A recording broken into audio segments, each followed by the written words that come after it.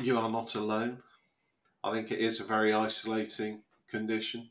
I think it's important to realise that you aren't alone. It isn't necessary that you have to be isolated with this condition. There's help out there.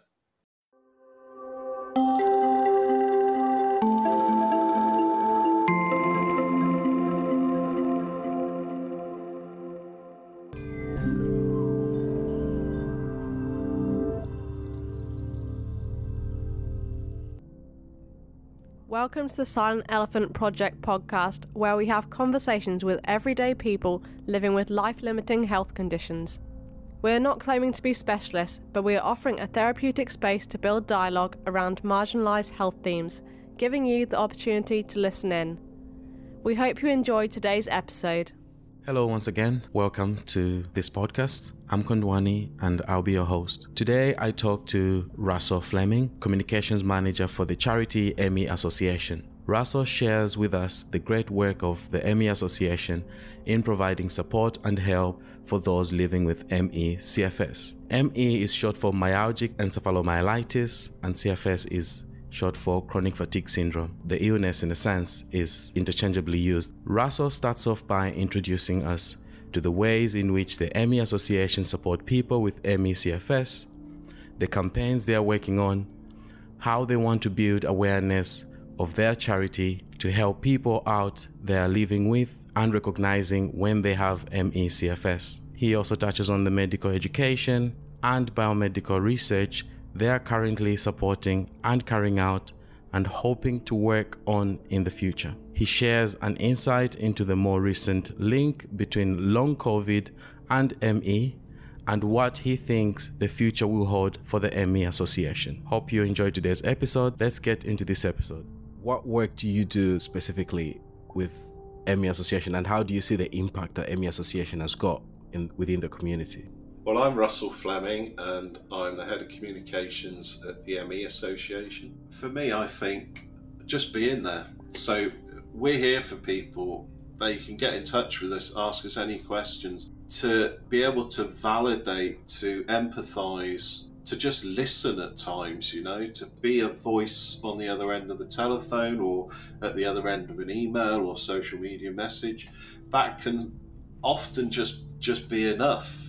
There are so many people out there who don't have a GP who's interested, for example, or who don't yet have a diagnosis, who are really suffering because they can't continue working, or they're worried about work, or they're worried about a relationship. There's just generally a great deal of worry, and I think the ME Association has brought a lot of people together. If we look, for example, in recent years at the growth of our social media platforms, just having a place where people can come to discuss topics of interest. Having ME Connect, the telephone helpline, as I mentioned, has really helped. I mean, those are things where you can, on a daily basis, see the impact you're having just for being here. So traditionally, charities would have members, and you pay a subscription, and you would get a magazine. So we have that. You can become a member of the charity. I received that, yeah. So again, we do get testimonials, obviously from members, we get testimonials from non-members. I go through them all, and largely people are just thankful that we're here and doing what we do, providing, up-to-date and reliable information, medical information in particular, investing in research to the best of our ability, driving campaigns forward. So for example, before the new NICE guideline, there was an older NICE guideline which was published in 2007, and that wasn't very good at all, really. It was good in parts, but in other parts it wasn't. It recommended something called graded exercise therapy. As a charity, we were getting a lot of feedback from patients saying that, they were trying this graded exercise therapy and it wasn't helping them. In fact, it was causing harm. So we started campaigning to try and get the guideline reviewed. Now that took us essentially from 2007 until 2017. 10 years. Wow, that's a long time. Yeah. Anyway, it culminated in a petition that I ran.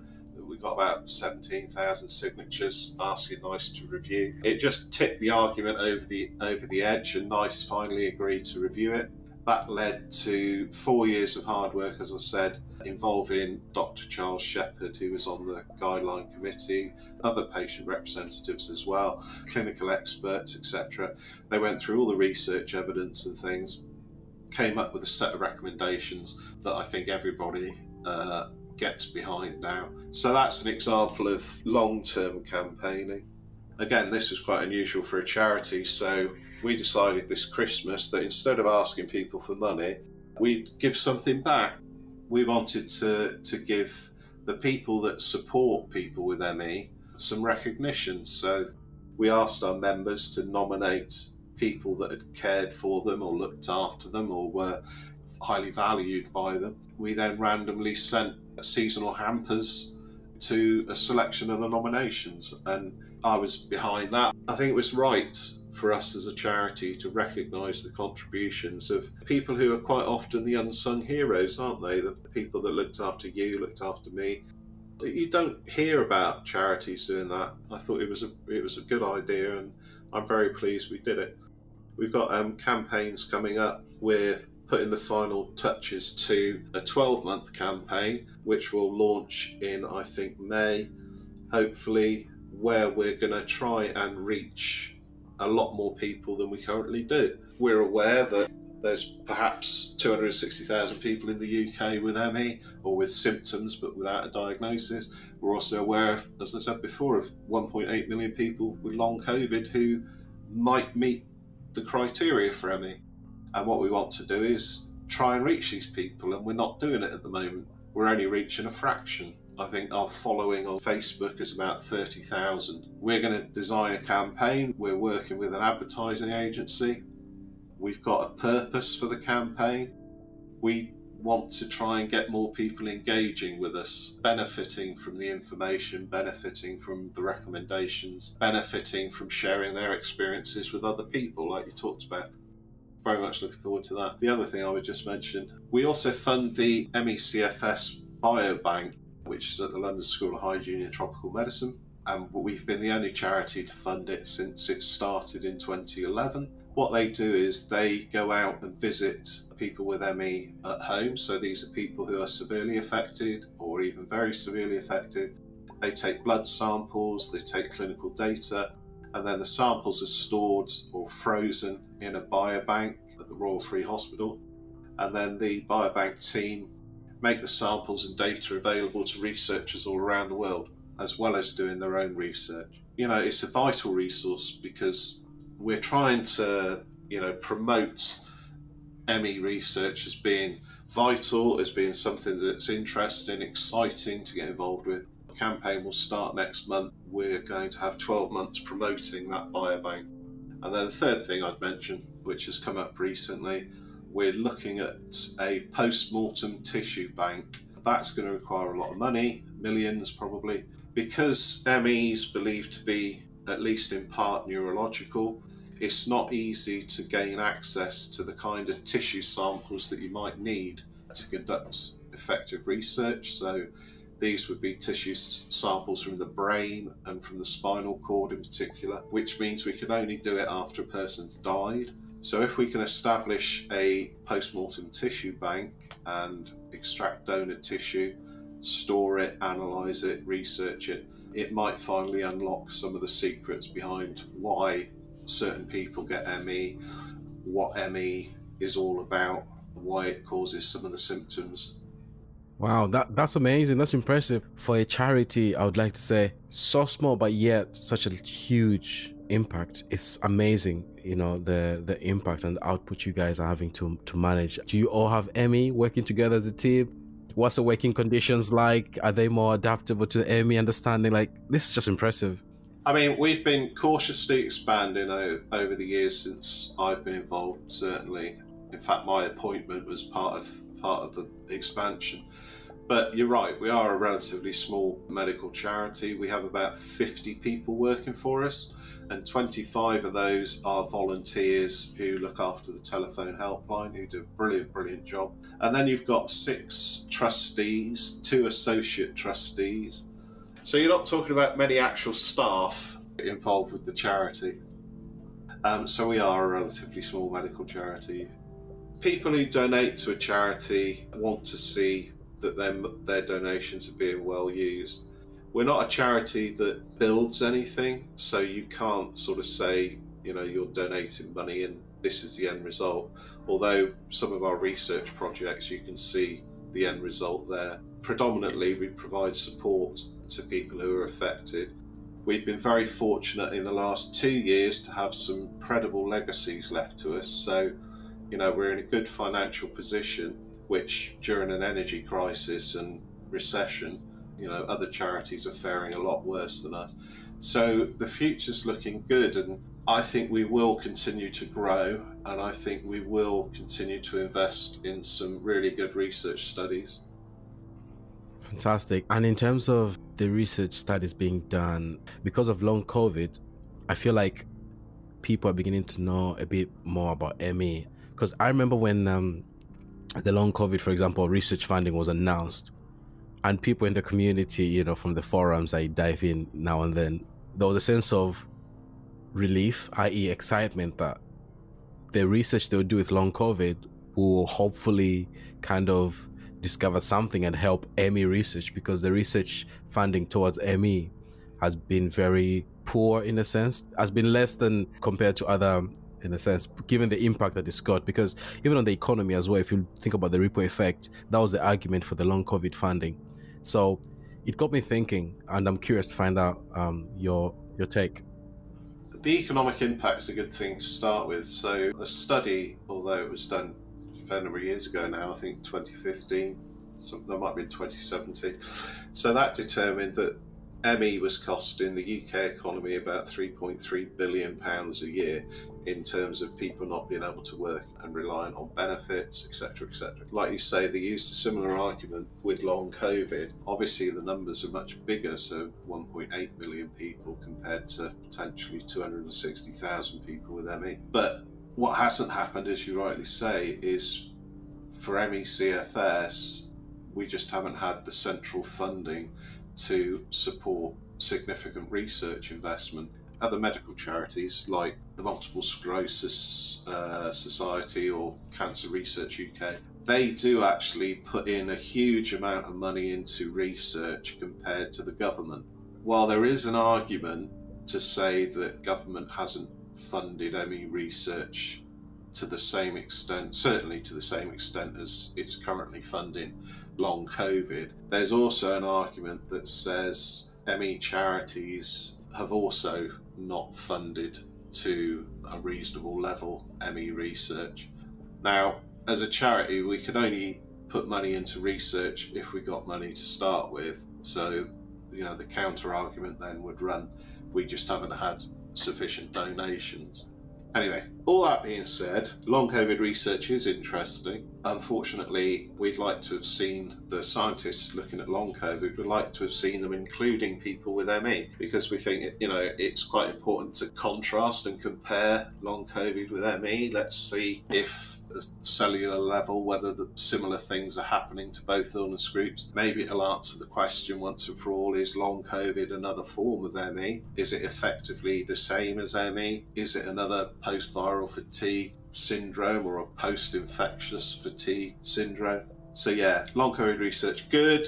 Results coming out interesting, but it would be nice if they included people with ME.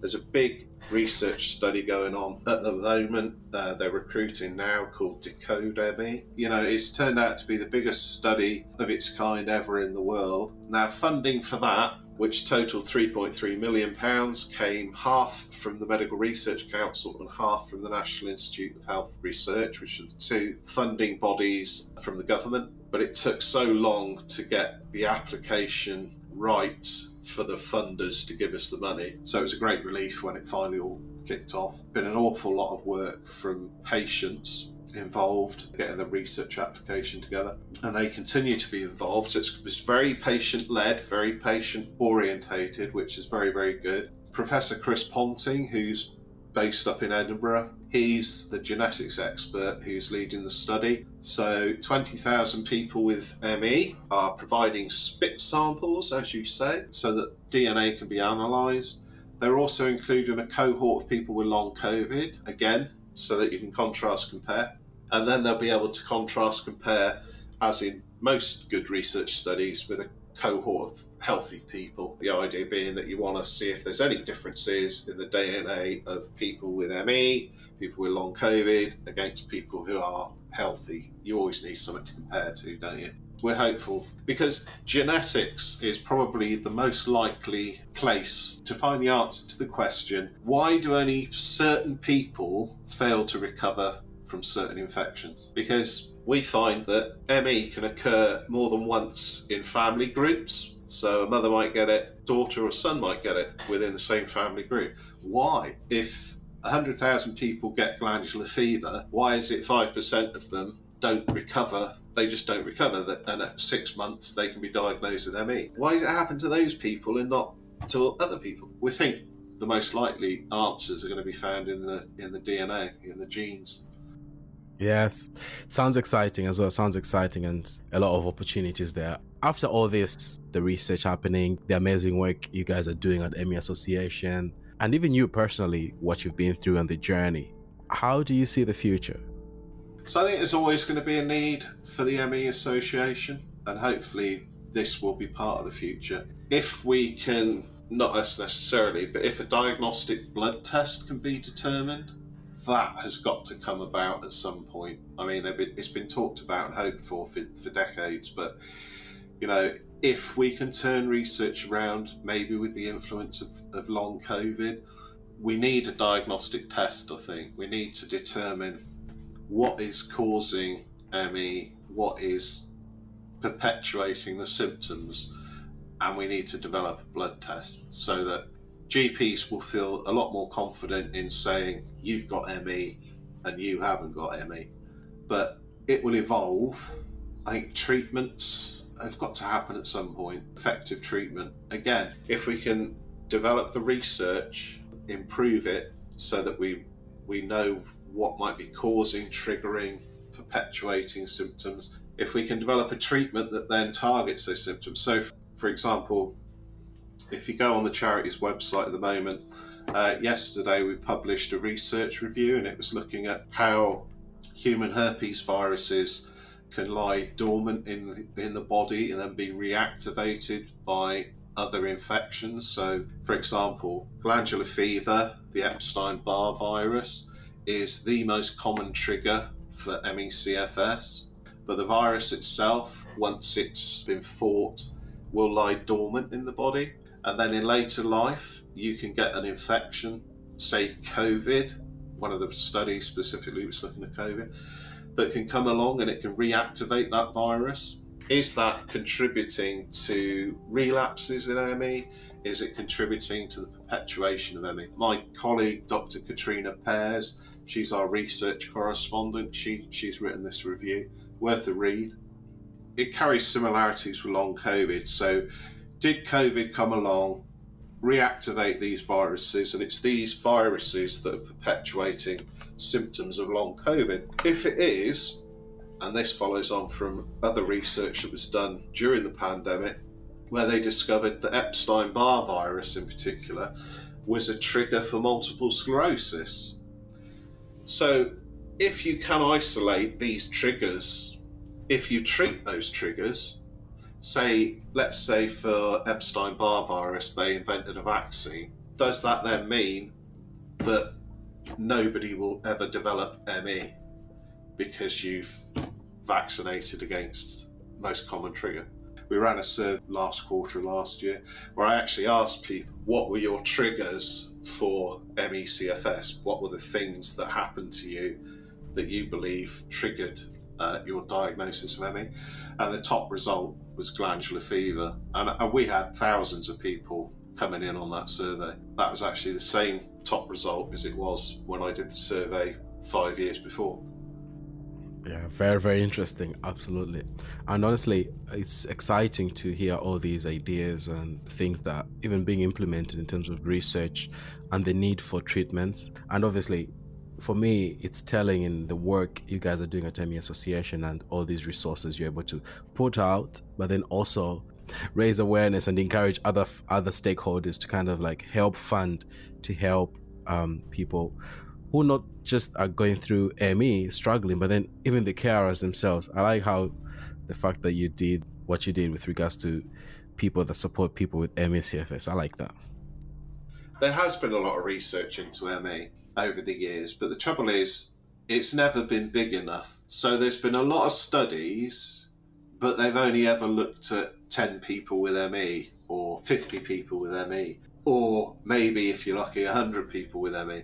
And you know, I'm sure, that in order to advance the field, in order to validate some of these quite interesting results that they found, we need studies that look at thousands and tens of thousands of people with ME. Because until we do, we're not going to advance our knowledge, because you need to confirm what might be an interesting finding in a huge pool of people in order to determine that it is in fact valid. Only then will the medical profession accept findings. Only then will we be able to move on to a developing treatment. So I think this whole research funding is a big issue, not only in terms of trying to find enough money to have these big studies, but you then need to try and decide what research we're actually going to look at, because the sky's the limit and you could look at everything without finding answers. So it's quite difficult research, and for a charity it can be a big black hole. If we decide,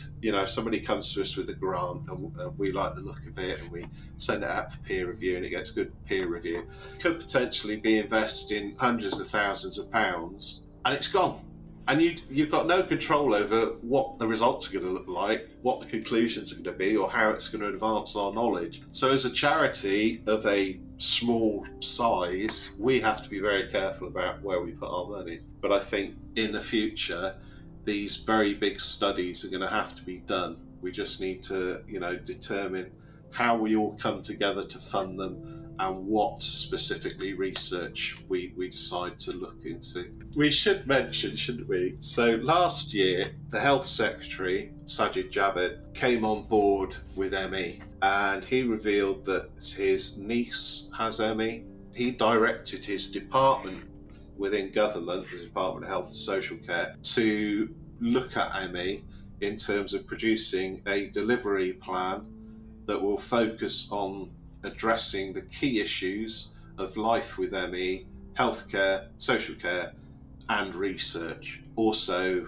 medical education, medical training. Myself, Dr. Shepherd, and Nicola, one of our other trustees, we've been members of the 3 working groups. We've been working with government departments, government ministers, government experts, clinical experts, representatives from the NHS, from social care, as well as directly with patients. We've all been meeting since May last year to produce this delivery plan. Within the next few months, there should be a draft made available so that stakeholders, that includes patients, can feed their comments back. And hopefully, in the latter half of this year perhaps, we will have a directive from the Department of Health and Social Care to the NHS, to social care services, to the Medical Research Council, to the National Institute of Health Research, saying, we want ME CFS to be prioritised, and this is what you've got to do in order to bring better health and social care to people with ME. It was a significant development. It's the biggest thing to happen in recent years after the NICE guideline. Do you know the worst thing about my job? You never feel you're doing enough. Because we don't build things, because we're not a charity that builds hospitals, which, maybe we should. Maybe our future will be we build respite care. Maybe that's something we should look at. Because we don't at the moment build something, we provide services, it can feel that we're not doing enough. We get contacted by people who are in the most desperate of circumstances, listening and providing suggestions and things like that just doesn't feel enough. And I find that's the hardest part of my job, and I know that is shared by my colleagues. Often there just aren't answers to help people out, and you just wish you could visit them at home and help them physically, because that's what they want. it can be quite demoralising at times. I like to say it's a curse of it being a service in a sense because it's intangible. That's what we face as well, running a social enterprise. You know, we are always raising awareness of health conditions, health themes, and marginalized health conditions. I mean, that's why we do this podcast. People living with different health conditions, they share their stories, and obviously charities like yourselves as well. Because it's so intangible, right? There's nothing physical to hold on to. But the impact, we all know, it's greater than what one would even want to measure. And that's why it's difficult to quantify. It's almost like, you know, the value is so great that you just cannot put a price on it. We do the same. We reflect and we go, you know what? We've received this testimonial. Somebody said amazing thing about the work we do. Let's keep on going because this is our fuel. That gives us that buzz, you know, that, okay, our passion is in the right place because, I mean, I'm a lived experience myself. Everybody in the team has got that lived experience and, you know, the urge for just wanting to give to community and help out. And that's why we offer the services we offer. Like you, we can monitor how many people read the things we're doing. We obviously know how many people use the telephone helpline. So there's a certain degree of knowing how effective what you're doing is. And we certainly know if something we do doesn't have the effect we hoped it would. It's the feedback and the testimonials that keep me going. So I've been doing a series of presentations about ME and long COVID, looking at the similarities and differences and things. And last week I gave one to Health Watch Northumberland. And just getting some feedback from the people in the audience is enough for me to feel that what I'm doing does have some value and to keep me going. It might have been just a thanks, or I think one or two people left sentences and things. What or how would you define health advocacy? I'm going to be tricky. So I think there's two.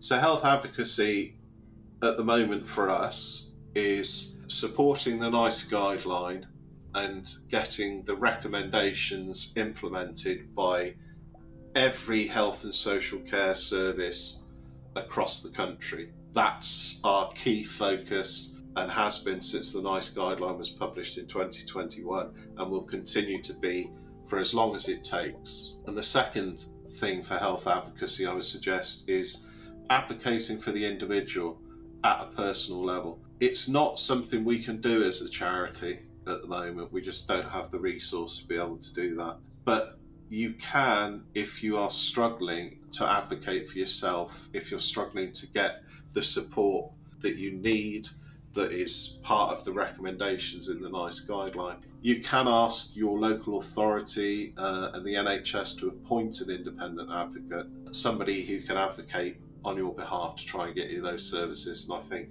you can go through Citizens Advice, or if you just go on the internet and I think it's search for NHS independent advocate or something, and they'll direct you to your local authorities.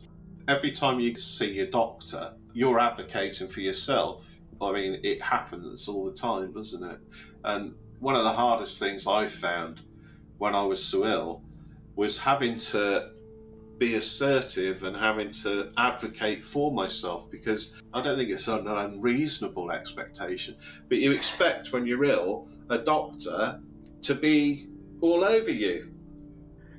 I believe the person with the lived experience is the expert. You know that when you approach the specialist, it's a conversation that's meant to happen, and then you kind of take in and then they take in as well. So you always hope for that, but we know that's not always the case because there's all these targets and things to chase. And so for me, what would you say to your younger self? I always thought I was quite strong and mentally strong, physically strong. I don't think anything prepares you for something like ME or long COVID. I'd have to say to my younger self to value each day as it comes, because you just don't know, do you? You don't know when things are going to be snatched away from you. Anything you want anybody to take away from today's conversation?